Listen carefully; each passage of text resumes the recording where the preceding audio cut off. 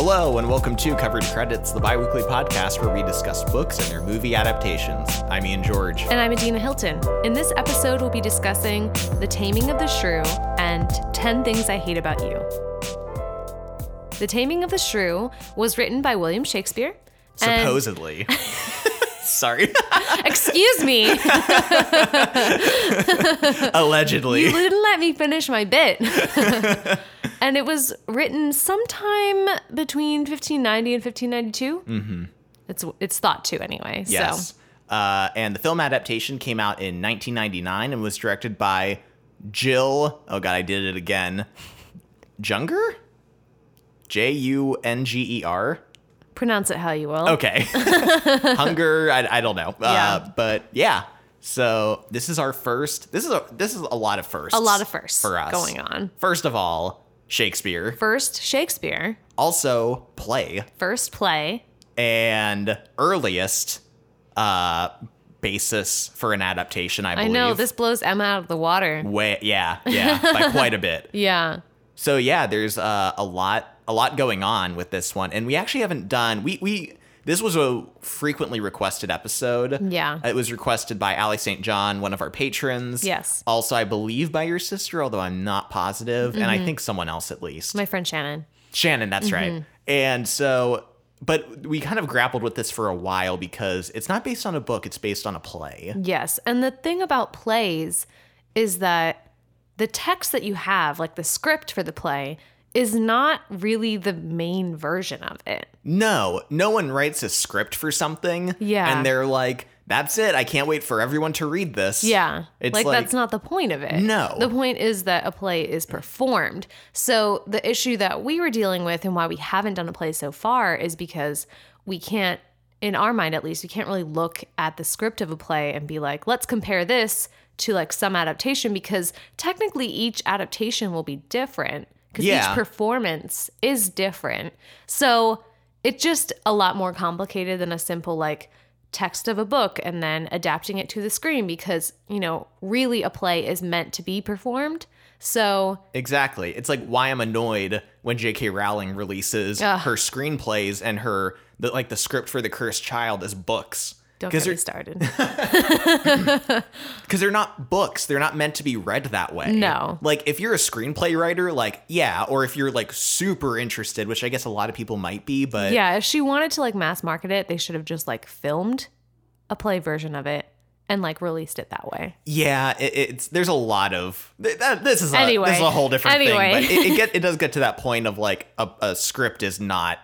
it's not the final version. No. So the way we tried to resolve this is we did read it, but we also watched a filmed version of The Taming of the Shrew, which is a more like faithful adaptation. Yeah, than 10 Things I Hate About You.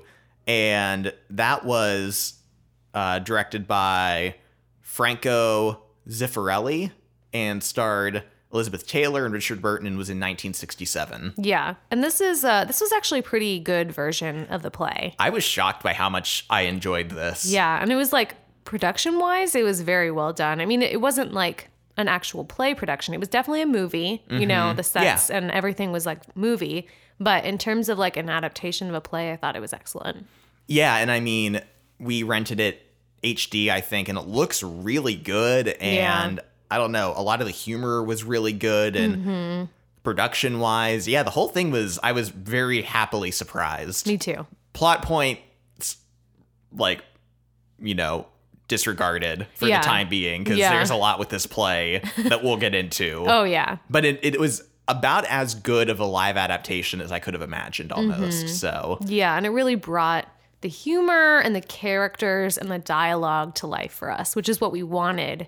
Yes. And that's the reason we watched a different adaptation as well as 10 Things I Hate About You. And especially with Shakespeare, it helps to see the actors giving a little more context to the words. Because sometimes when you're reading Shakespeare, you're like, I have no idea what anyone's been saying for pages now. Yeah. But when you see the actors play into the jokes more and give it more definition, it helps a lot. Yeah, definitely. So that helps too.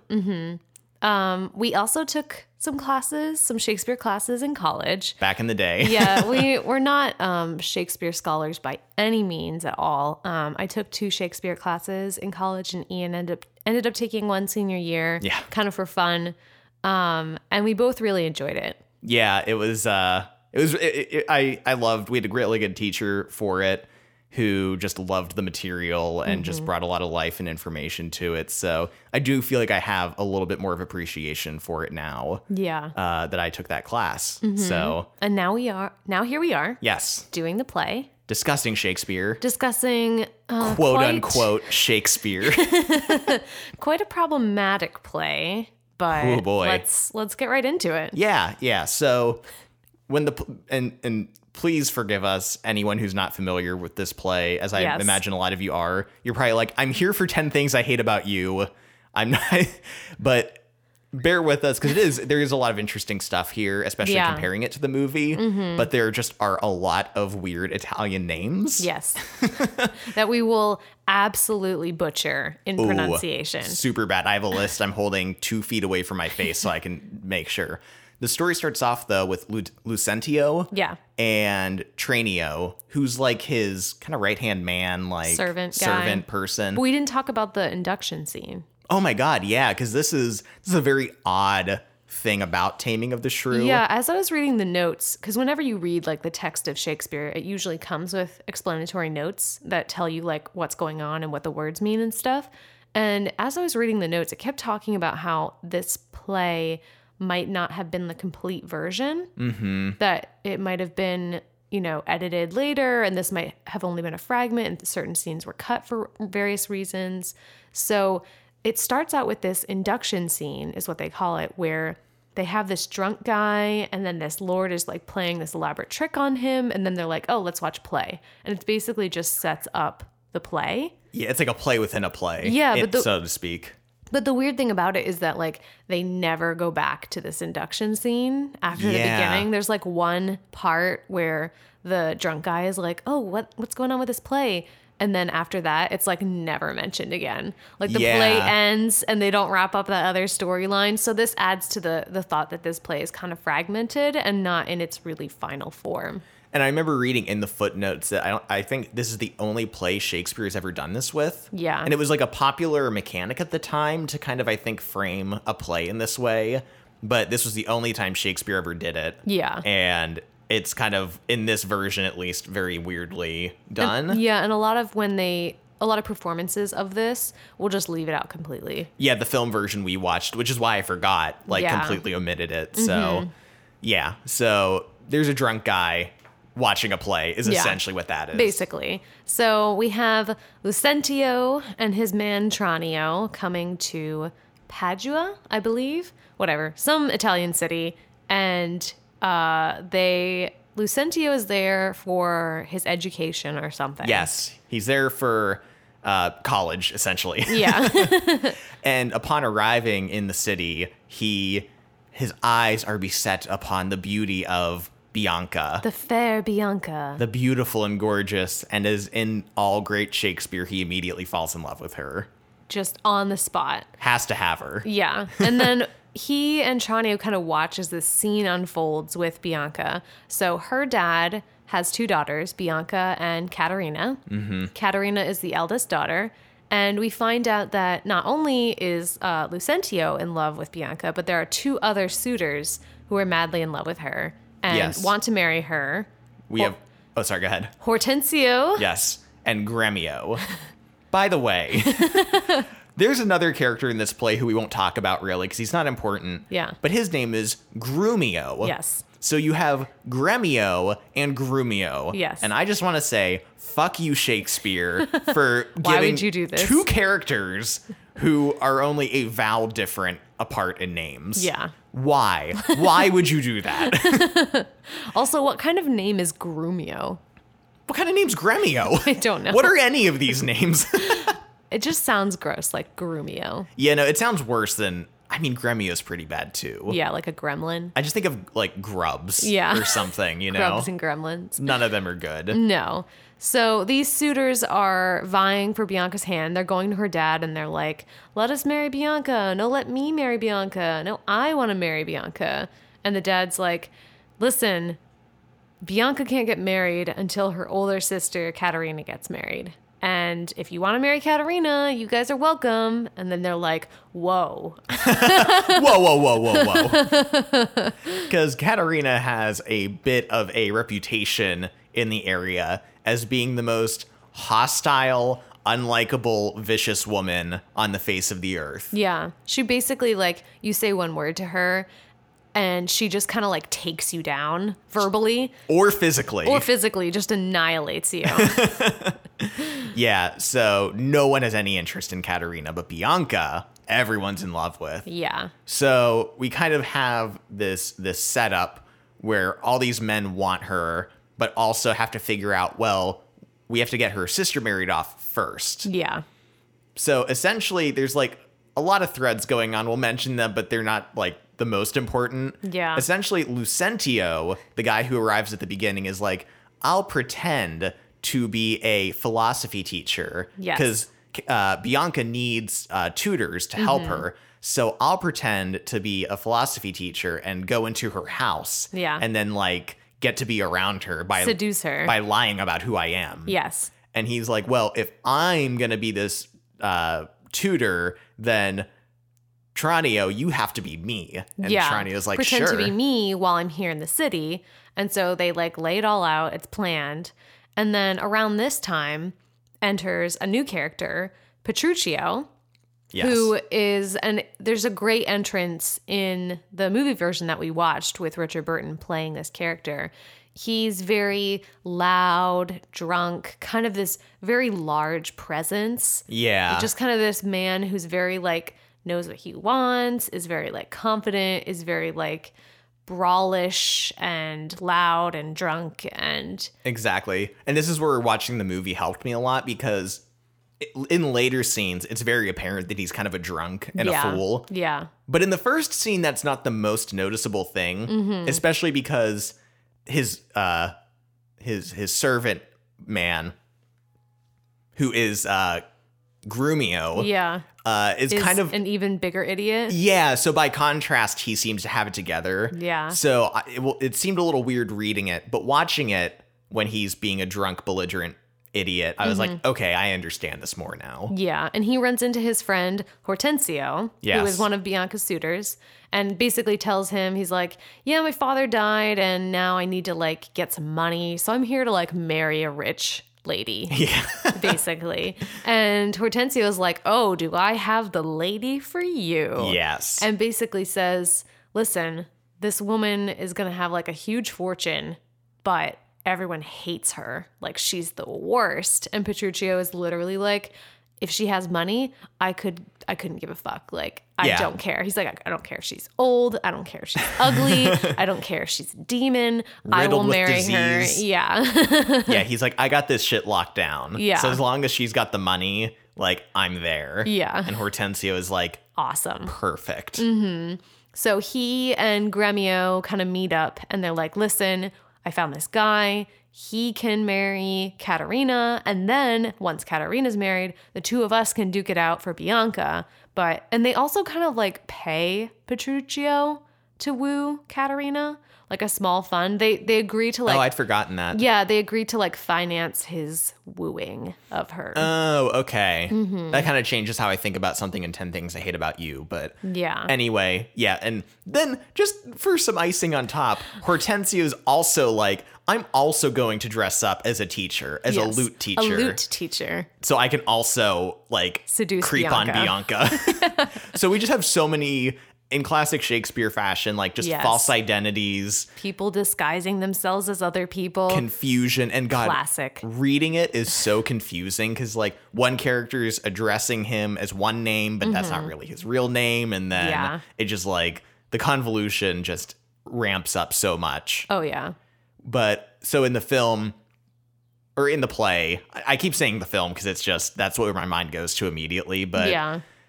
I did want to say in the film, this is an amazing scene though, where everyone, like literally every character shows up to Bianca and Katerina's father. Yeah. And they're like Crowding him. they're bribing him for Bianca's hand. They're like, we have a man here for Katerina. Also, here are 2 tutors. Yeah. And the scene is played so overwhelmingly that I really loved it because it's something that you don't quite get from reading it. Yeah. But watching it, it's a really funny scene and how it plays out. It is. Yeah. And of course, Petruchio kind of like is the main focus at the end of this. He's like, okay, come on, like, let's agree. You'll pay me money if I marry your daughter. Okay, let me see her. Like, let's get this done. Yeah. So finally, it's Petruchio's turn to woo, to tame the shrew. Yes. As we've been led to believe by the play. Mm-hmm. And he kind of has a little monologue to himself before he does anything where he's like, if she like says that she hates me, I'll say her words are beautiful. Mm-hmm. And if she says she doesn't want to see me, I'll say like, can't wait to see you tomorrow. Like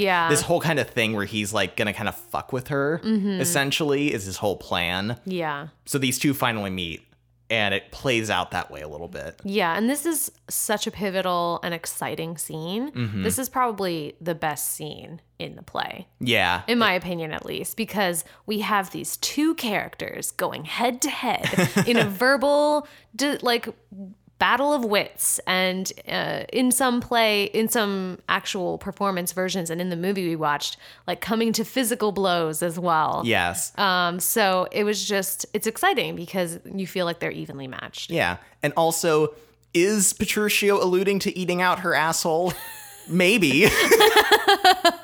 It's certainly possible. Yes. There's talks of tongues and tails. Yes. So could be just plain old oral sex, but we don't know. I told Adina what tossing your salad meant. Yes. While watching the film. So you learned so much by watching Shakespeare. I did. This scene is so fun in the movie though, because it is. It literally plays out because they have the freedom of being in a movie and not being confined to a stage. It just kind of takes place over the entire house where they're like running from one room to the next and then to a hallway and then down the steps and then up into the attic and then on the roof and then like, yeah, just everywhere. All over He's the place. chasing her around and she's like fleeing, but also like taking him down with her like verbal quips and also like punching him. Throwing barrels into his path. Elizabeth Taylor in this movie, she's so good. She is like enraged the whole time. And I love it because she's just like smashing wooden furniture with her bare hands. Yeah, she like pulls the railing up from the stairs. She like gets Hulk strength purely based on her rage. It's great. But I love it. Yeah.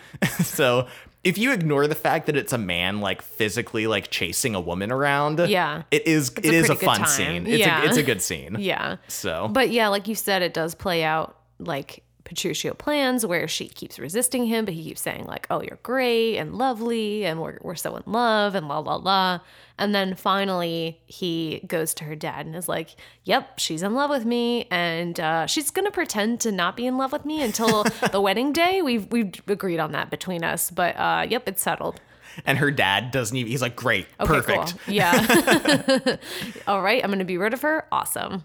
Cut to pretty much their wedding day. Yeah. Where Petruchio is super late, and when he shows up, he's dressed like an idiot and is completely drunk off his ass. Mm-hmm. It's interesting in the play, in the script version, it's actually like another character talking about the wedding. We don't get like the wedding actually happening in the play. It's like, oh yeah, I was at that wedding and this thing happened and this thing happened, which I'm glad that the movie chose to like actually show us instead of just have someone tell us about it. Totally. But yeah, it just plays out into this ridiculous scene where Petruchio causes like a huge scene, is just like an asshole. And then Katerina tries to say that she won't marry him and he like cuts her off. And then the priest is just like, "Okay, you're married. All right, that's it." And everyone's just watching it like a car accident. Oh, yeah. Like they just like can't look away. They're like, "This is unbelievable." Everyone is like, "I wouldn't miss this for the world." If there were cell phones back then, everyone would just have their cell phone out recording it. Yes, exactly. So they get married. And then Petruchio is just like, okay, cool. I know we have this whole like wedding reception thing, but I gotta go. Yeah. He's like, I got some stuff to do. So he like makes He like drags her off. Katerina leave with him, and they just Yeah. like take off in the middle of the wedding. Yeah. And then everyone's like, wow. All right, let's eat. Yeah. Like, that's some crazy shit. Okay. Let's just keep going. So now we're going to take a break and talk about 10 Things I Hate About You. The Taming of the Shrew and 10 Things I Hate About You do have some similarities, but their plots diverge so much that we've just decided to kind of break it in half. Yeah, as much as we can, because Yeah. jumping back and forth too much will get too confusing. So, Yes. But here is the point. All of you 10 Things I Hate About You fans Can start listening. can start really paying attention. Yes. The boring Shakespeare stuff is over for now. Excuse me. No, I love the Shakespeare stuff as much as 10 Things I Hate About You, but it's time to get into late 90s teen comedy mode Yes. with this film. So it's really funny because around this time there were a few different like Shakespeare / like classic literature adaptations that are put into a teen modern setting. You have Clueless, which we did an episode on, which is based on Emma, a Jane Austen novel. Yes. And then you also have Baz Luhrmann did Romeo and Juliet, which took the actual dialogue from Shakespeare and just put it in a modern setting. And just gave them to two sexy young actors. Sexy teens. Exactly. And then and also more guns. yes, definitely more guns, more sex, all that good stuff. What else? They did an Othello adaptation called O, and then later on in the early 2000s, they did She's the Man, which is a 12th Night adaptation as well. So this is kind of like coming after Emma and Romeo and Juliet, kind of sitting squarely in there. Yeah, and it's so interesting that this was a trend. I love it. I do too, and I don't know, it's just so odd. Yeah. Especially since a lot of these are like, at least I'm thinking about Clueless, like they're California summer high school films, which is just like a weird genre that, like, I don't know why they took place in those areas, but they did. Yeah. Yeah. Just, I don't know, it's a strange decision, but This one's in Seattle, so. I guess it is Seattle. It just is sunny and green, so I just think California. But Yeah, it's fun though because it's showing that like these are classic plots that like could happen here in the modern world, and also they're very unashamedly teen, like almost like period pieces. You know what I mean? Yeah. Clueless is so 90s, and like this is very late 90s as well. But it just kind of like embraces it and is like, we're going all out with how ridiculous this is. Well, yeah, and it makes sense because it's so funny because with Shakespeare, people just, when you say Shakespeare in their mind, they think of like stuffy, incomprehensible, dramatic plots. Yeah. But like so much of his stuff was like super crude Yeah. and like really funny and slapstick and, you know, just very It was meant to goofy. be entertaining. Absolutely, yeah. And I think sometimes if you don't know much about Shakespeare, you don't think about that. Yeah. But I think these adaptations, like 10 Things I Hate About You, really bring that back to the surface. Spirit, yeah. They take that, like, the language barrier away, and they're just like, here's how wacky this actually is. Yeah. So they're kind of revitalizing it in a way for modern audiences, which I like. Yeah, I'm all about it. I enjoy these. So let's talk about the movie. Yes. We start out with Cameron, played by baby Joseph Gordon-Levitt. He's so baby. So cute. His haircut and Yeah. he's so his short. Little sad eyes. I know. He's so He plays the Lucentio character. Yes. Basically coming into a new city, but he's going to a new school. yeah. And so we get to be introduced to the school through Cameron's eyes. And I love, this is such a classic of teen movies where they go through the school and Yep. they're like, you got the stoners, you got like the business people, You got the cowboys. the popular people, you know? Yeah. Yep. I know. Why is that in so many teen movies? I don't know. Also, half of those like genres of kids aren't a thing? Like the Cowboys? No. What? Yeah. And the like fancy coffee drinkers and Yeah, that's not a. like, no what? one did. Well, maybe I don't know. Maybe in the Seattle area. like there's always the stoners and then the popular people and then like the overachievers. But besides that, like and then you also have the white kids pretending to be Jamaican. oh yeah. That was real rough. Yeah. I don't know why they included that. Yeah, so baby Joseph Gordon-Levitt, who I would probably just call him that from now on. Yeah. His name's Cameron in the movie, but is friends with Michael. Yes. Who is basically Trainio from the play. And he immediately falls in love with Bianca. Thank Yes. God her name is the same. Her name is the same. Cameron is super in love with Bianca. I burn, I pine, I perish. Exactly. Just immediately is enamored with her. So, but then we quickly find out that she's not allowed to date at all. yes. Just that's off the table while she's in high school. She's not allowed to. But baby Joseph Gordon-Levitt won't be deterred that easily. We also have Joey, who is the typical like douchebag, popular, Pretty rich, boy. pretty boy. Yeah. He does modeling on the side. He's super like self-interested, but he's kind of interested in Bianca. And there's just like a couple lines that show us why he's interested, where a friend of his is like, you'd never be able to get her. And Yeah. Joey's like, watch me. So he's kind of doing it as like a personal challenge. And he is kind of like basically represents every other suitor from the play, Yeah. Hortensio and Gremio. So that's kind of like his function a lot in the story, essentially. Then we have Kat, Yes. obviously being Katarina, who is the shrew. Yes, played by Julia Stiles in one of her first roles as well. And she is like Katarina in the play. She is known for her wit and being a bitch to everyone. Being a heinous bitch. yes, as Miss Perky calls it. Exactly. So no one's too eager to go out with her, it seems, in the school. No. Who else? And then, of course, Patrick, the bad boy, played by Heath Ledger. Yes, and also one of his first roles. With the world's widest smile. the most charming smile. Sure. It's too extreme, I almost think. Yes. I joked that, like, it's like two people are just off frame of the camera, like with fishing line attached to his mouth. Yes. And they're just yanking on either end. Because I don't understand how someone's mouth stretches that much wider than their teeth. Yes. But he does it. He does it. He does it. Yes. So basically, Cameron and Michael want Cameron to date Bianca.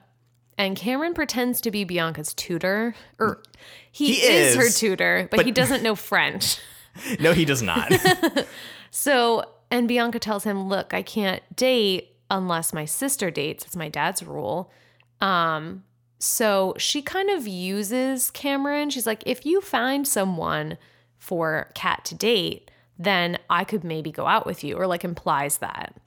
Yeah, exactly. And so this is where baby Joseph Gordon-Levitt Yes. hatches his scheme about if we can find a boyfriend for her sister, I can have Bianca all to myself, Yes. essentially. Yes. I want to take a moment and talk about the humor of this movie just a bit. Yeah. Because it's good in places, but it's also not great in places in my mind. Really? So this first like stuck out to me with the Miss Perky scenes at the beginning. Yeah. Who is the Guidance counselor played by Allison Janney. Allison Janney. Thank you. You were there for me for every name I can't remember. You're welcome. Thank you.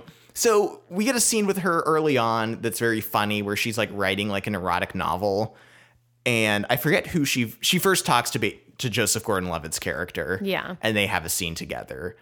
And a lot of the humor is there's kind of like awkward pauses Yeah. between jokes where we just get like weird character reactions for like kind of too long. And for me, it like kills a lot of the humor. And honestly, I think a lot of it's just editing. Really? Like, I think the editing just needs to be snappier. Because a lot of the times they're like, okay, then show Heath Ledger's weird expression for like 5 seconds. And it's just kind of like way too long. And I felt like for me personally, it killed a lot of the jokes. Yeah. And then with Miss Perky as well, this was also strange because 2 scenes later, she comes back and it's like the same joke. Yeah. Kind of coming back into play with her writing the novel. Yeah. So I'm like, okay, we're already back to this. Like, this could have been like a little farther along, probably. Yeah. And then after that, Miss Perky is nowhere to be found. No, we don't see her again. What a weird thing to establish a character like her. Like, in scenes that are like so close together at the beginning of the film. She has a relationship with almost like every character. I mean, I think it's more about establishing those characters rather than her. Like, she's the vehicle. I agree. For them. Yeah. But I agree that to have her be the one each time, like maybe they could have had someone else expose this character, but to have the 3 of them in the office. So they have Joseph Gordon-Levitt in there, they have Patrick, Heath Ledger, and then they have Kat, Julia Stiles in there as well, kind of showing us, especially with Kat and Patrick, they're kind of like loner, bad boy, bad girl type personalities. And it does work well in that way, but it's also just weird that like all that revolves around her. Yeah. And then she's literally never seen or heard from again. Yeah. And maybe scenes were cut later on. I don't know, but it just was odd. At the end, when you mentioned that she didn't show up again, I was like, holy shit, you're right. That's so weird. But, but in regards to the humor, there are parts that are awkward that I think work better. There's a scene in the second half of the movie where the dad is working out. Yeah. That works really well, I think. Like, there's just some awkward pauses and everything that are much funnier and I like a lot more. So, yeah.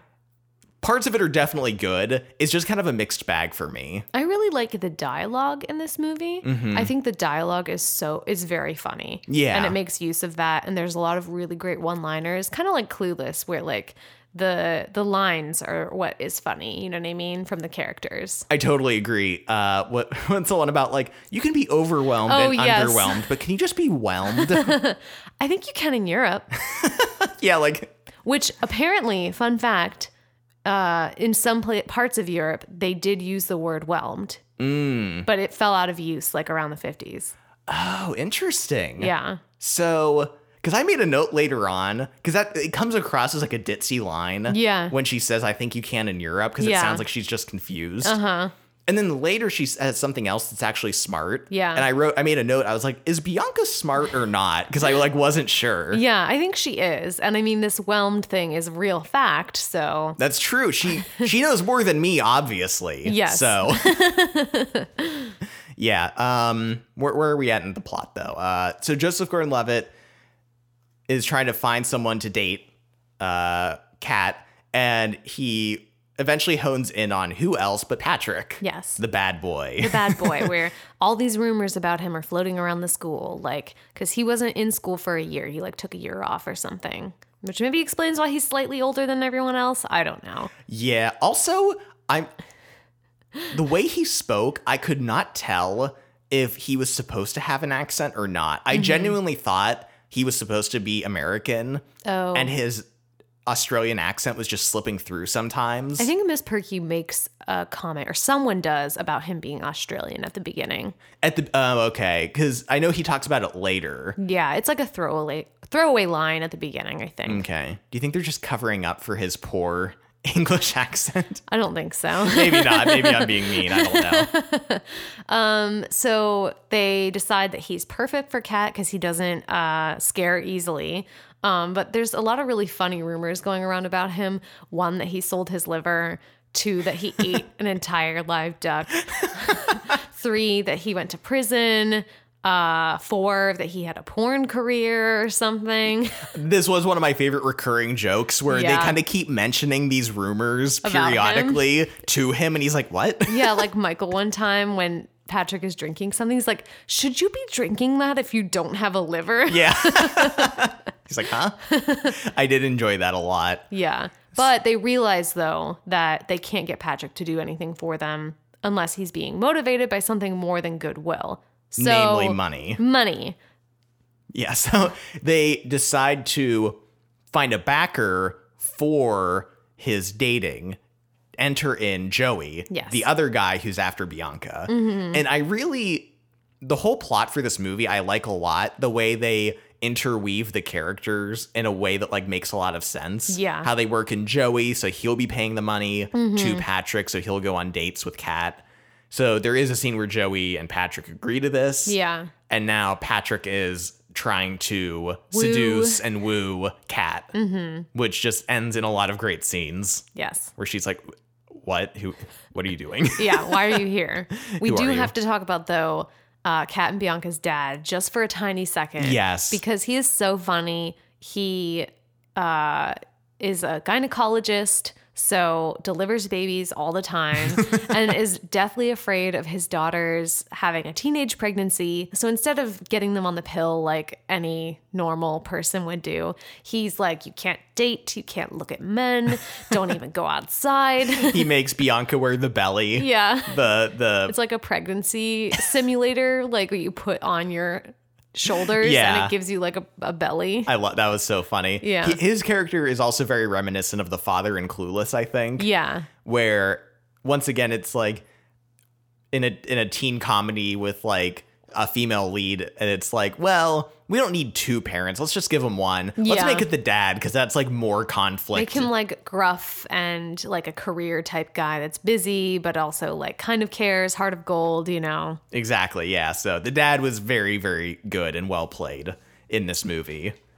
So as Patrick is trying to woo Kat, he runs into difficulties because Kat does not give a shit about anything. And that's what one of the things I love about her character, and what I love about Katerina in the play originally as well, is she doesn't care what people think. You know what I No. mean?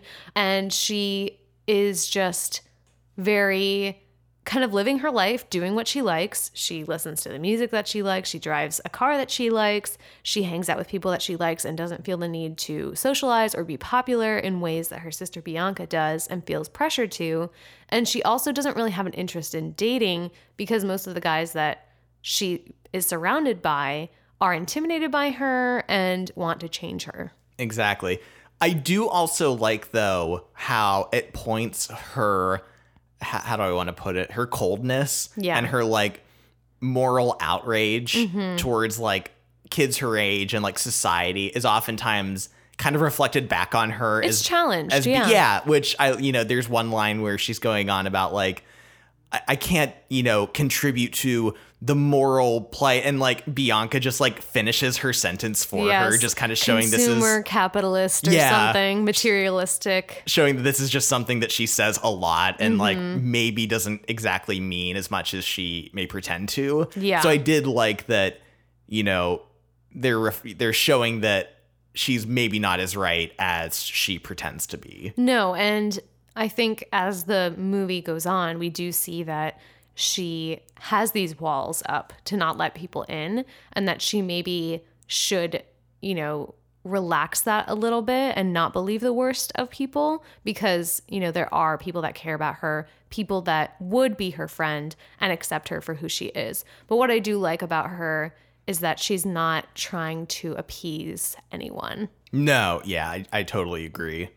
So in an effort to help Patrick woo her, Joseph Gordon-Levitt and Bianca go into her room Yes. and start spying on her to figure out what music she likes, what things she's interested in, to give Patrick more information.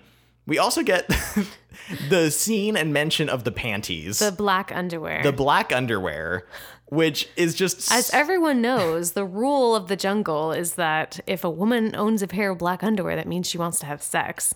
But the funniest part was the underwear that Bianca holds up just look so totally normal. Yeah, it's just like normal underwear. They're that's just black. That's Yeah. the only thing. It's not lingerie. No, It's it's not like lacy, skimpy, nothing. Yeah, so I was like, okay. Okay. And they're like, the black underwear. Like they make a big deal about it, but they're just so normal. Yeah. I don't know. But they get Patrick to go to this concert that that Kat is going to. And at first Patrick doesn't want to go because it's clearly like more of a female focused band. Yeah. But he goes. He puts on his shiny pants. His shimmery pants, which we were excited to notice in the Yes. movie, and just kind of approaches her and talks about bands that she likes and is like, I like this band too, and sort of just meets her on her level instead of trying to like corner her into dating him. He's just sort of like, here we are, maybe like we should go out. In the way that in the play that Petruchio is really like conniving about Yeah. how he's gonna woo Catalina, Katarina, sorry. This is where Patrick starts to be a little more, not manipulative or anything, but just kind of being a little bit more like, okay, I'm going to play this coy, or I'm going to be a little like more relaxed about this, kind of putting almost more effort and thought into it. Yeah. Into how he's going to like seduce her, basically. So and learning about her and like what she likes. yeah, exactly. So he manages to like get her to like half-heartedly agree to go to this party with him. Bogey's party. Bogey's party. Which is funny because he didn't intend to have a party, and Michael kind of does this as like a revenge on him. Those characters are the most absurd, over-the-top geeks of I like, know. They're like, oh, that must be Kevin with the brie. Yes.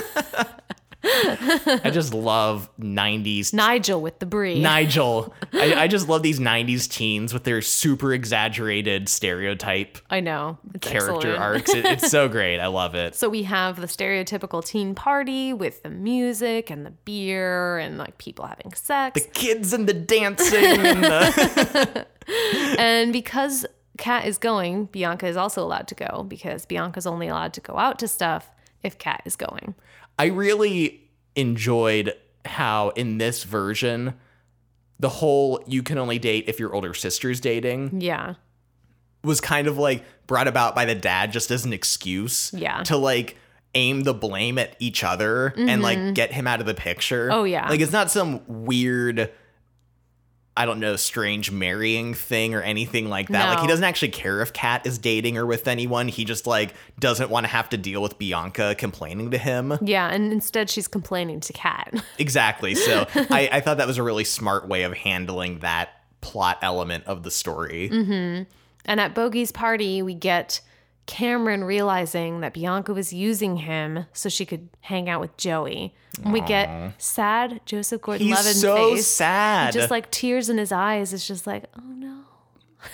He's so hurt. I know. This arc really quickly turns around though, because Bianca realizes that Joey is annoying and idiotic and is quickly like, maybe I don't want to hang out with him. Almost immediately, she's like, wait, no, Cameron is the boy of my dreams. Yes. It's like, okay. Yeah. That was a real quick about face on that whole subject, but Yeah. And also when Kat sees Bianca and Joey kind of hanging out, she gets really pissed and then starts drinking a bunch, gets super drunk at the party, dances on the table, hits her head on the chandelier, passes out. yes, in Heath Ledger's arms. Yes. She has moves when she's dancing. Oh, yeah. I'm like, oh, damn. Yeah, she just like gets it. Apparently, this scene helped her get the role in Save the Last Dance.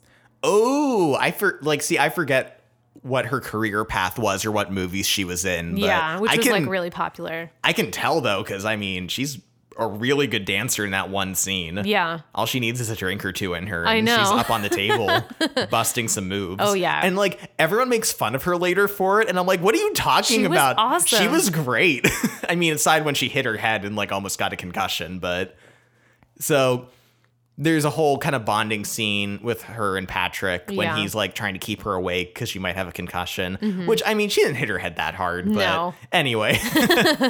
And he drives her home only for her to try to kiss him, and he rejects her. Which, kudos to Patrick, Yes. because Kat is clearly drunk. And so he's like, listen, like, I don't want to do this right now. He says, like, maybe we can do this another time, basically. She reads it as a rejection and gets really pissed at him about it. But to be fair, like, he just doesn't feel comfortable kissing her in the state that she's in. I'm like- she literally, like, threw up on his like shoes. a minute ago. Now, that was a really good Patrick moment. What Yeah. isn't a great Patrick moment is at the party. Yeah. Cameron is very upset because he's realized Bianca doesn't like him, and he's kind of Yeah. complaining to Patrick. And Patrick gives him a speech about like, I know you're twice the guy Joey is. Are you just gonna like give up? Cause Yeah. like, or do you truly love her? Is she worth it? He's like, yeah, no, she is worth it. And I'm like, no, don't do this.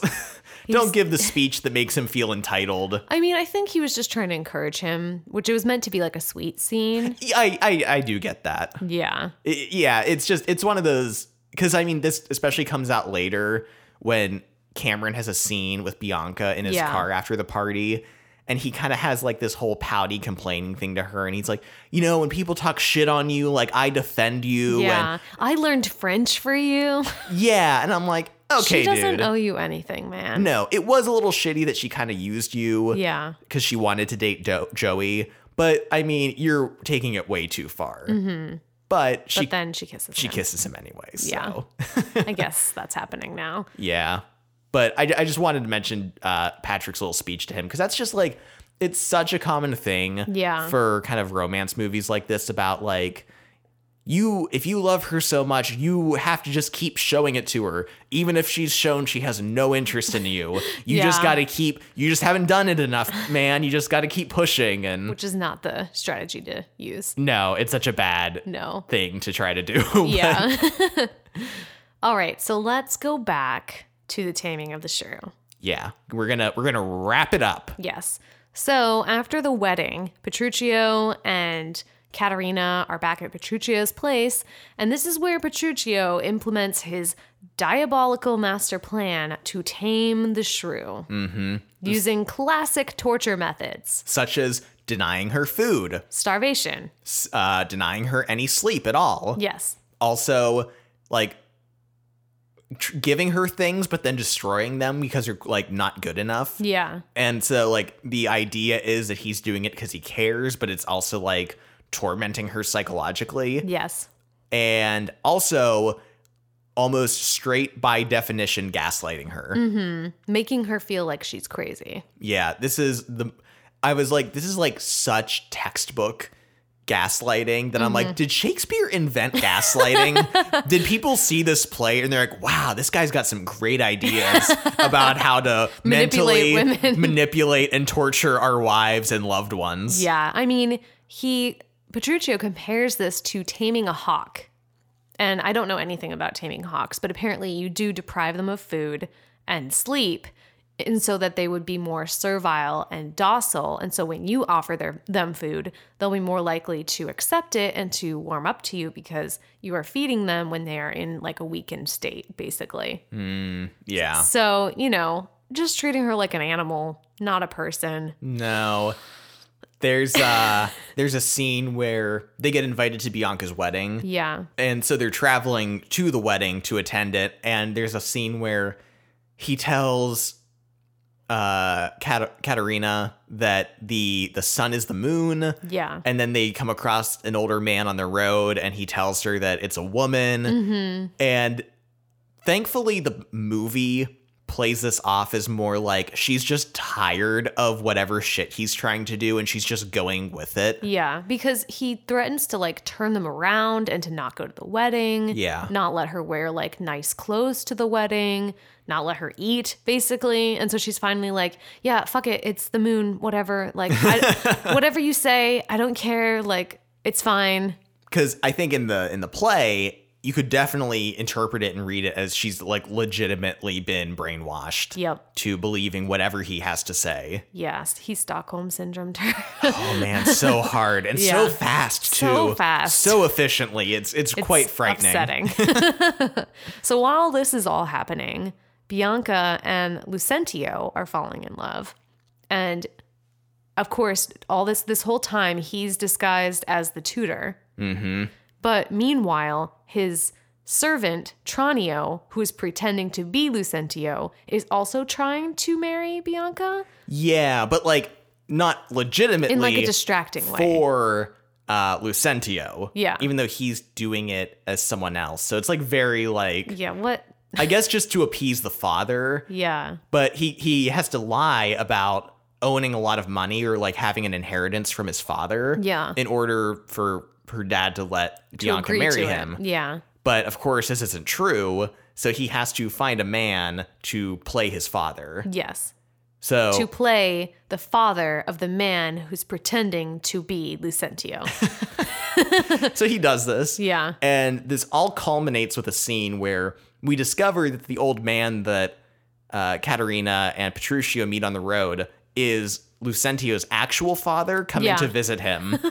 And we get a scene where he shows up And he shows up to the house and he's like, I'm looking for Lucentio. And the man playing his father is like, who's asking? And he's like, his dad. And he's like, I'm his dad. I'm his dad. And his real dad's like, what? Yeah. And it's this whole scene. And then they get other people involved. And literally they're ready to like cart the real dad off to prison before the real Lucentio and Bianca, who are fresh off from getting eloped somewhere secretly show up. And they're like, oh, sorry, dad. And then he's like, that's totally fine. Yeah, it was actually a pretty stressful scene, like reading it. I was like, oh my God, this poor guy. Like, he thinks that his son is dead. And then they're like going to cart him away to prison. And the servants that like he's known since they were little kids are like betraying him in front of him. And then his real son shows up and is like, oh, I did it for the pussy, you know? And the dad's like, it's fine. He's like, you don't have to tell me about doing it for the pussy, son. Yeah, and also Bianca's dad is like not pissed that Lucentio was lying to him about having all this money either. Yeah, no one's upset. Okay, whatever. Like, everyone is suddenly cool with it. Yeah. That he was lying and also has no money. Yeah. But he's like, damn, you already got my daughter to love you, so what am I gonna do? Yeah. So then we go into this wedding scene where they're celebrating the wedding of Bianca and Lucentio. And Petruchio and Caterina are there. And also Hortensio is there because he married some widow, like somewhere in this time frame. He was the other guy pretending to be a teacher. Yeah. And then he just married this random woman. And Gremio, no one knows. He's probably dead. Yeah, he was old. Yeah. Creepy and old. Yeah. Is the best way to describe Gremio. Yeah. And everyone's like, oh, I have the best wife. And then Petruchio's like, you haven't seen anything yet because I have brainwashed Caterina. So they devised this whole test because now like all the wives have left the party or this part of the party. So it's the men and the women. And Petruchio is like, let's do a test. We'll have a servant run out to fetch our wives for us. And we'll see if they come and how long it takes them. How quickly our wives, when we call to them, they come running. Like a dog. Yes. Like they're racing their wives against each other, essentially. Yes. So who goes first? Lucentio calls for Bianca, and Bianca's like, I'm busy. Yeah. And then Hortensio calls for his new wife, and she's like, I barely know you. I'm not coming. And then, of course, Petruchio calls for Caterina, and she comes immediately. And then she grabs the other two women and then proceeds to give an entire speech about how women are dumb and soft with feeble bodies and they should just lay on the ground so that men can step on them. Yeah, they're like, men do so much for us and we do nothing. And if they call for us, the least we can do is come to their every call and beckon. Yep. And it's this whole speech. And in the movie, it's played out very sincerely. At least it seems like there's no indication of like sarcasm or, being dishonest about it or disingenuous. But apparently in other versions, it has been played before as this very sarcastic, joking speech by Caterina. It's kind of like it has been played as Caterina getting one over on Petruchio. Like being like, wink, wink. I'm playing along because he's such an idiot. Yeah. And like, I'm telling him what he wants to hear, but I'm going to go ahead and like do what I really want behind his back. You know what I mean? So it's interesting because this scene can be played a couple different ways. It can be played straight where Caterina really is like, yes, I believe this now, or it can be like, I'm just saying this and wink, wink. We know that like, this is not true. Which is kind of cool that you can play it in different ways. Yeah. I think generally it still doesn't take away from the fact that this is a very problematic play. And oh no, like there are a lot of problems that I still have with it, no matter which way you play this scene, but it can kind of go in a couple different directions depending on the performance. Yeah. And in case you're thinking like, oh, is that sarcastic interpretation like a new thing but no, actually, because the first version of that did that was like in 1930 something. Yeah, there was like a 1920s version. It was like a silent film / talkie iteration of this movie that took that last speech in a sarcastic way. So it is cool that even that far back they're like, no, I don't think she should be tamed by him. Like she should still have her independence. Yeah. And Yeah, and not just be completely brainwashed by Petruchio. So I do, like you said, it's very cool that you can play it that way, which is why seeing a play like this is so important as opposed to just reading it. Yeah. Because your first intention of reading it is always just, I think, to take it at face value. And you could, like, obviously skew things in your head to be one way or another, like, if you want. But, you know, at the end of the day, it's up to anyone's interpretation. So, and you do discover new ways of thinking about it when you see people perform it. Which is what's so great about plays, is that they can be changed and like slightly altered. Even if the dialogue and the script is exactly the same, the way you can portray it can really change the way the play feels. Yeah, and there's something I especially like about seeing Shakespeare being performed, because the interesting thing about it is if you want to change anything, they can't add any dialogue because no one can write Shakespeare but Shakespeare. Yeah. You know what I mean? Like, no one can insert any kind of like dialogue trying to mimic it. Like, the most they'll do is insert lines like that's just like a name. Yeah. Like at one point, the dad is knocking on Bianca's door or Katerina's door and just is saying her name over and over again. Yeah. And there are other scenes that just play out totally silently for the most part. Like, there's a scene at dinner where Katerina and Petruchio are just like exchanging this look that's really interesting. And there's kind of like a lot in their faces and emotion about maybe what's going on with them that I really enjoy with like no dialogue. Yeah. So like, I think in that way, when you're making a film version of Shakespeare, you have to be you have to be very clever and thoughtful if you want to change anything and how you do it. It does allow you to be inventive. Yeah, exactly. So, yeah, so that's the end of the play. Yep. Let's get back to 10 things I hate about you. Yes. You specifically. Number 10. So as we left off, Kat was pissed at Patrick for rejecting her when she was drunk, which I don't know why she's upset, but whatever, she's upset. And so in order to win her back, Patrick decides to do an elaborate dance sequence where he serenades her on the bleachers with a marching band. Yes, and it's one of the best scenes in the whole movie, him singing. I actually don't know the actual name. Can't Take My Eyes Off of You, yes, I think. Yeah. It just a wonderful scene when he starts running away from the security guards. Yes. Very iconic. Really showcasing Heath Ledger's charm and talent perfectly in this scene. Dialed up to 11. Yeah, he like won all of our hearts. Like immediately, we're all just like, like, why doesn't Heath Ledger sing to me from the bleachers? Yeah.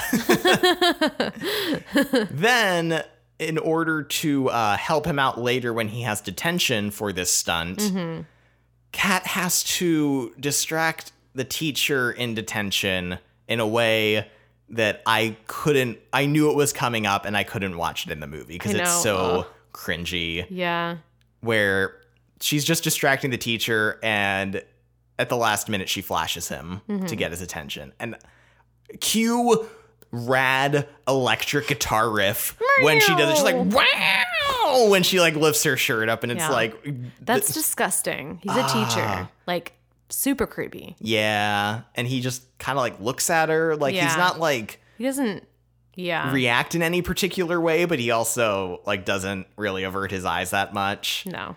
And then she just leaves and I guess gets no repercussions for doing that. Yeah, I don't know. What is this scene even? But then she and Patrick escape detention and via paddle boat. They are on a paddle boat in the middle of the fucking ocean or something. I don't know. They were so far out in the middle of the water on that paddle boat. I'm like, how did they get there? How long did it take them to paddle that far out? They're just like in the middle of the bay. They're so far out. Oh my God. I started laughing so hard at that part. But then they have to stop to play with paintballs. And if you think this is paintball, it's not. It's balls of paint. It's water balloons filled with paint. That you throw. Which I guess people paid money to do back then. Yeah, before paintball, I guess.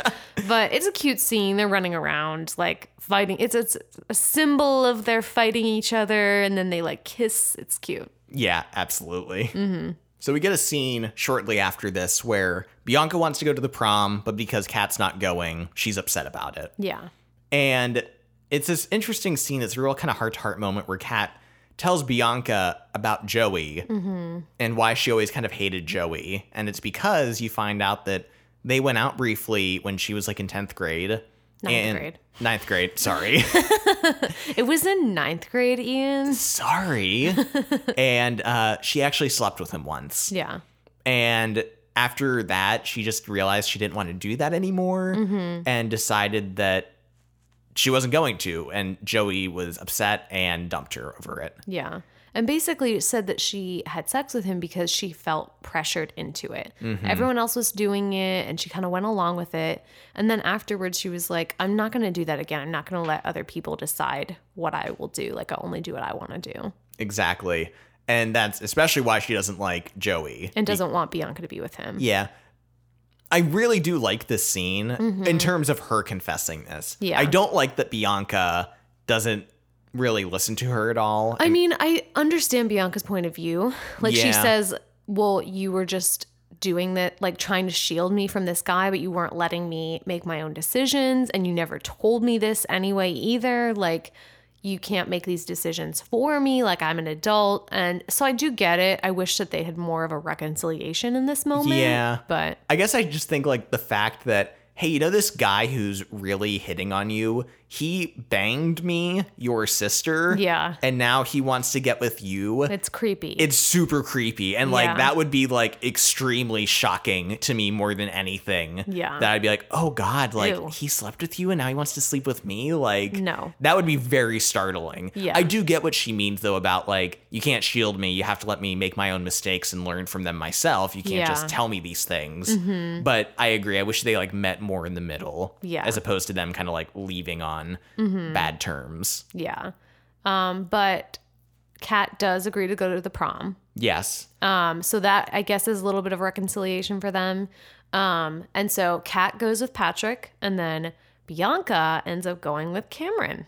Yeah, Cameron shows up, baby Joseph Gordon-Levitt in a tux, Yeah. looking adorable. Of course, as he does the whole movie. Yep. And then Joey shows up to the house, but joke's on him. Bianca's already gone because she went with Cameron, you idiot. And the dad just closes the door on him. Yes. So everyone's at the dance. Things are going on. Michael is also going out with Kat's friend that we like met one time, I guess. yeah, and she's in love and she loves Shakespeare, Yeah. which is like a whole thing.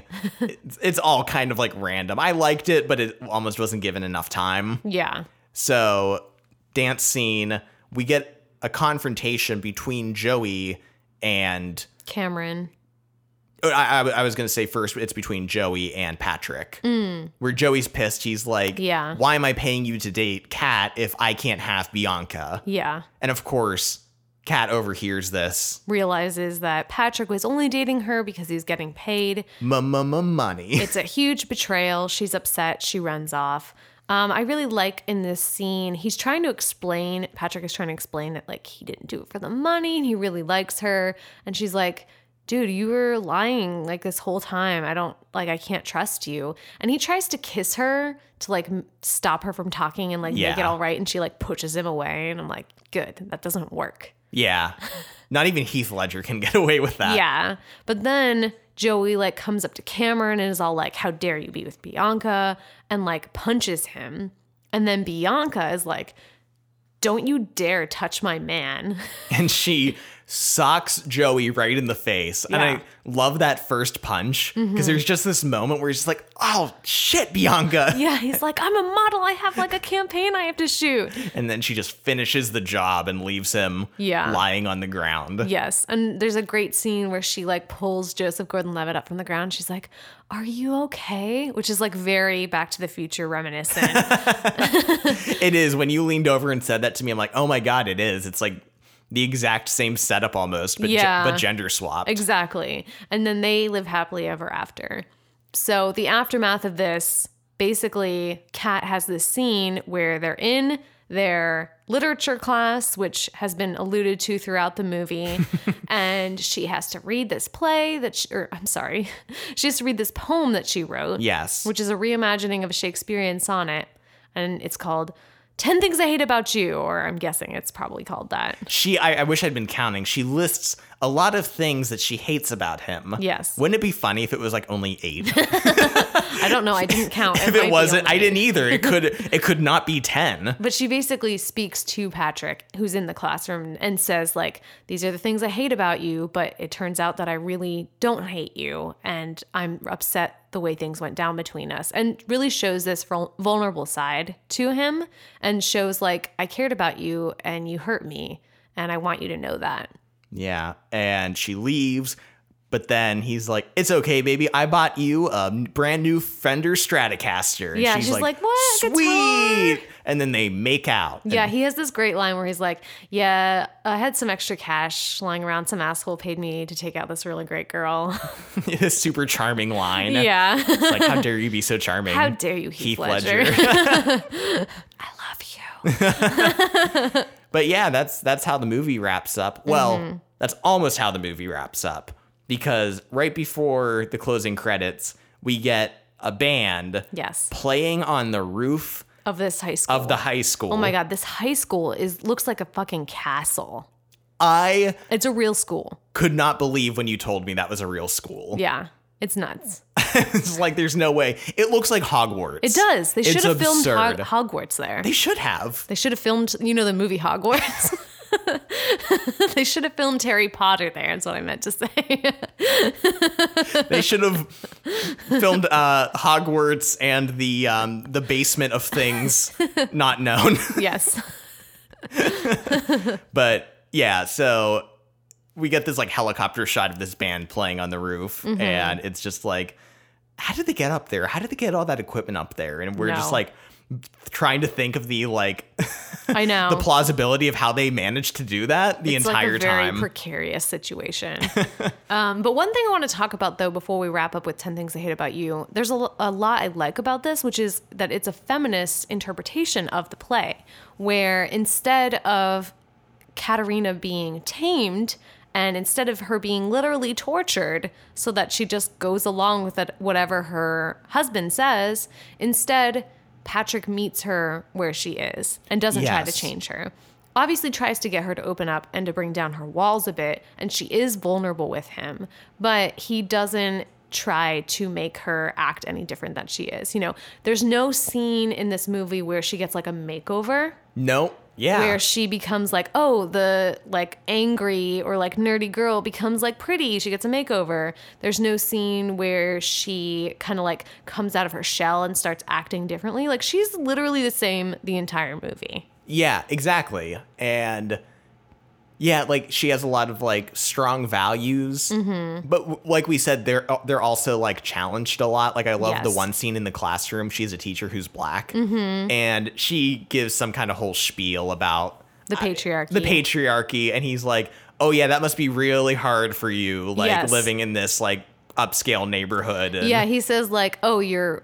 White suburban middle class life must have been very difficult for you," which I like that this is pointed out in the movie, because yes, she has this like feminist philosophy and she stands by that, but I like that there are characters that can kind of put this in perspective and be like, yeah, but your dad is like super rich, you go to this really fancy school, like you have your own car, you can do anything you want, you're gonna go to an Ivy League school. Put that in perspective a bit. Like you're not a champion of the people. Like you have privilege. And then there are other characters, like you said, that kind of mock her attitude a little bit, So it's not, it does kind of keep it in perspective, but it also doesn't make her out to be idiotic for believing what she believes. Absolutely not. It strikes a really good balance in that way. Yeah. There are a few things I wish they had done a little bit differently. There's a whole scene where Bianca and her best friend just kind of have this like fight in the bathroom. Oh, yeah. And split up over Joey. I was just like, why? Like that wasn't necessary. Like, can't they just be friends and support each other? Like, I know. What was their friendship based on that Well, Chastity. That was her Yes, friend's name, Chastity. Chastity. How could Chastity do that to her? How could you do How that? could you name someone Chastity? Oh my God. You're just Setting tempting yourself fate. up for failure right there. But yeah, and you know, some of the ways Cameron behaves towards Bianca and kind of his entitled attitude to an extent, I find a little bit annoying and could have Yeah. been handled better. But ultimately, I do find the way most of the message and positivity towards Kat as a woman Yeah. and like her getting to be her own person and her journey just about being to open up but not change, I thought was very good. And this is a great, I think, adaptation of The Taming of the Shrew, because it takes the parts which are really interesting, which is like, oh, like this younger girl can't date or marry until the older girl, so we have to like find someone. Like that whole setup is like classic Shakespeare, classic like twisty, like stupid but great plot. You know what I mean? Yeah. And then also to pit two very like strong, kind of like angry and very well matched characters against each other in like a classic like battle of the sexes type thing, where Yeah. you feel like they're really evenly matched and they kind of go at each other a little bit, you know, like all that sexual tension, you know. Oh yeah. But then it skips all the terrible The manipulation. psychological torture as well as Yeah. physical torture. So For sure. So, yeah, it like you said, it really takes the best parts of that story and reworks them just really effectively in terms of how it recasts the characters and the roles of everyone. And yeah, and it's also unapologetically a late 90s film with the music references, pop culture references, you know. the real world. The real world is in this, you know. It's great It is. It's thoroughly enjoyable and thoroughly rooted in teen culture as well. for sure. So now we have to pose the ultimate question, which is kind of hard and It weird is. in this case. Yeah, because if we're asking which one I would rather consume in terms of like reading the play or watching this movie, I'd probably rather watch this movie. Oh, for sure. But in terms of like what is better, I'm probably going to go with this movie. I'm probably going to go with 10 Things I Hate About Yeah, You. and I mean, a big part of that is just like our perspective of Shakespeare now. Like at the like, obviously, I mean, Shakespeare did like amazing things. Oh, yeah. And like completely like changed the way people thought about story and character and plot, and just like to an extent where like most of us can't even quite like understand that unless we're like experts on Shakespeare. Oh, no. Yeah. So that's kind of a hard thing to like reconcile when posing this question. And I mean, I think this play is not, I mean, it's obviously not my favorite Shakespeare. No. And I think in a lot of Shakespeare's plays, he has a lot to say on gender and marriage Yeah. that are interesting. In this one, I felt like it started out really great, and I think the characters are interesting, but the way it's handled, I wasn't really a big fan of it. And this is one of his very early comedies. So, you know, this could be, you know, one of the Shakespeare's first attempts at writing this type of story. And I think some of the later stories are a little better. And also, this might be like an incomplete version as well. So we have to keep that in mind.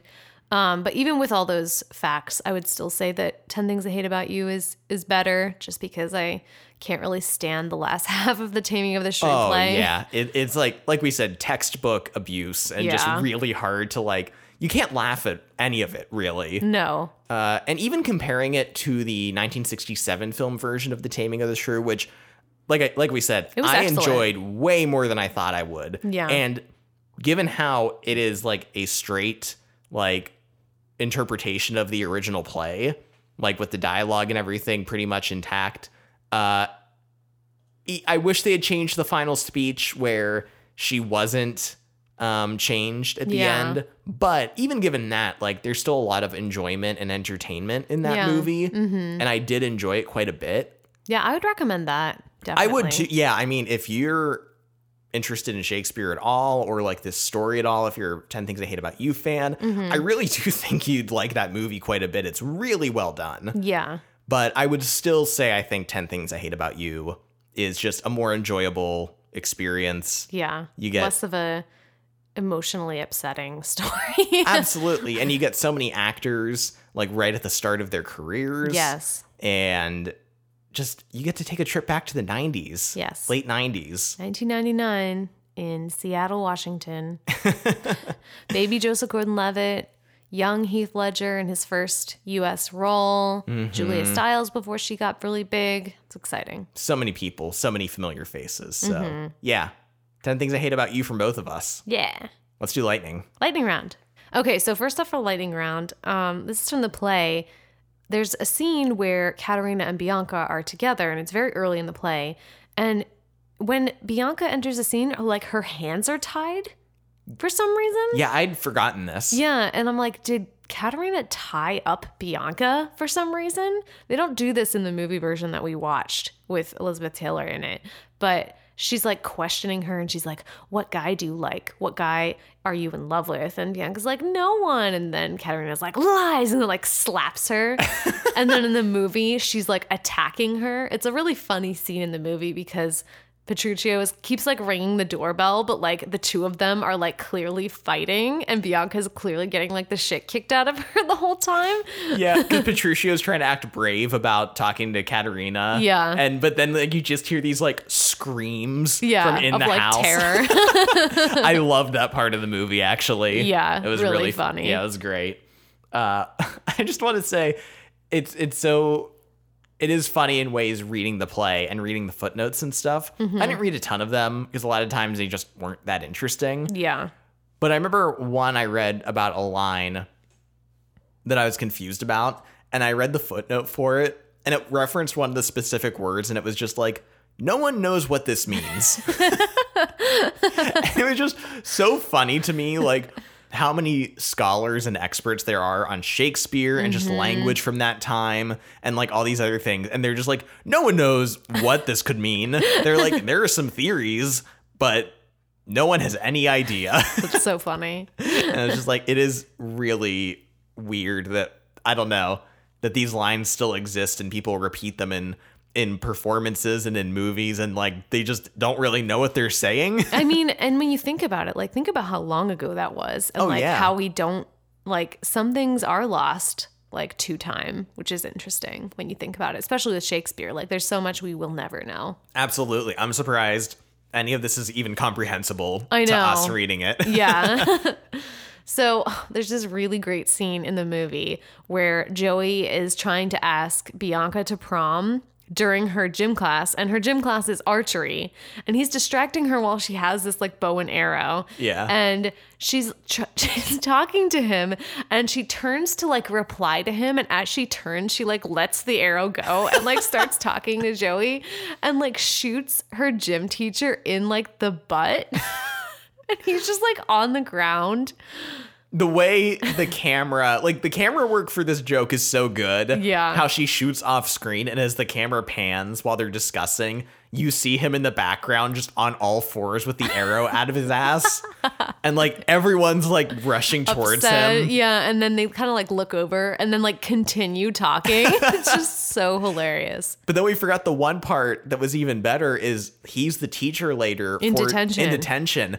And we had totally missed this joke other times we've seen the movie. Yeah. But he goes to sit on the end of his desk, and then he quickly he stands up and holds his butt, and we were like, oh, because he got shot with the arrow. Oh my God.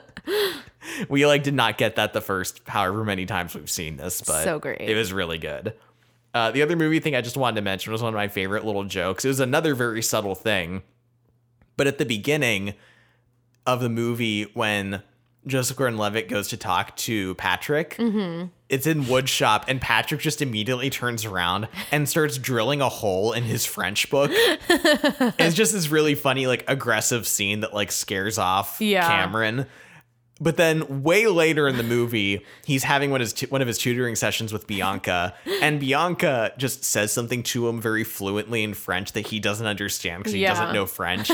And he starts frantically flipping through his book to try to figure out what she said. And it wasn't until you said something that you were just like, oh my God, look at the holes. And just every page of his textbook just has this like 2-inch diameter hole drilled right through the middle of the pages. And it's like, there's not even attention drawn to the pages. No. It's just real subtle. You just notice as he's flipping that each page is a hole. And I just thought that was so funny. There are like so many funny parts in this movie that I wish that we could mention now in Lightning Round. I know. But unfortunately, we are out of time. But if you haven't seen this movie, I imagine almost everyone that's listening to this episode has seen this movie. Yeah. It's worth a rewatch or a first watch. We probably have more fans of 10 Things I Hate About You as opposed to The Taming of the Shrew. Yeah. I'm guessing. Well, I don't know for sure. We'll have to see. Well, yeah, maybe we might be surprised. So once again, I want to thank Allie, our lovely patron who suggested this episode, and a couple other people who asked us to do a play. Now that we've done it, I think it's definitely possible that we could do more in the future. So let us know. This was really fun to do for many reasons. It was fun to do Shakespeare. It's fun to do a play, which is different for us. And also, I really like this movie. I watched it a lot when I was younger. Super into Heath Ledger. Who wasn't, to be honest? So Exactly.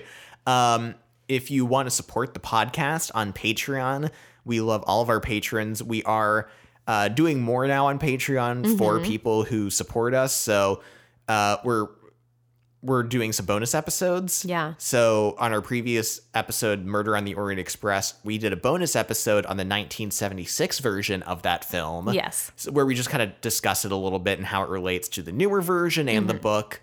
And that's just for our patrons. It's only for patrons. So if you're interested, basically in the future, if a movie or a book has more than one adaptation, we're going to try to cover the other adaptation we're not talking about in a bonus episode. So if that interests you, please support us. We're also going to be posting every month all of our episodes we're coming out with that month. Yep. And just other articles and things that are relevant to the episodes. So go on Patreon if that interests you.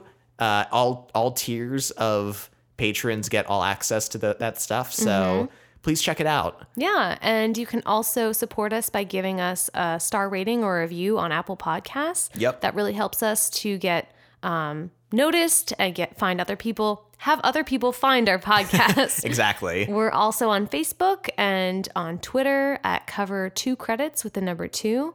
You can email us at cover2creditspod@gmail.com with 2 spelled the normal way. We're also on Instagram. I think that is all of it. I think that's all the things. Please just reach out to us. Let us know what you think of 10 Things I Hate About You. Yes. Or any other episodes you've listened to recently. We love hearing from any of our listeners, any of your thoughts and feedback, or even if you're not a patron, we like hearing recommendations for episodes. Patrons just get priority. That's they do. Just how it is. So thank you so much for listening to this episode. And tune in next time because we will be talking about Good Omens. Good Omens. So excited. We're going back to Neil Gaiman. Yes. And we'll be talking about the new Amazon series coming out on it. So check us out then, and we'll see you later. See you next time. Bye. Bye.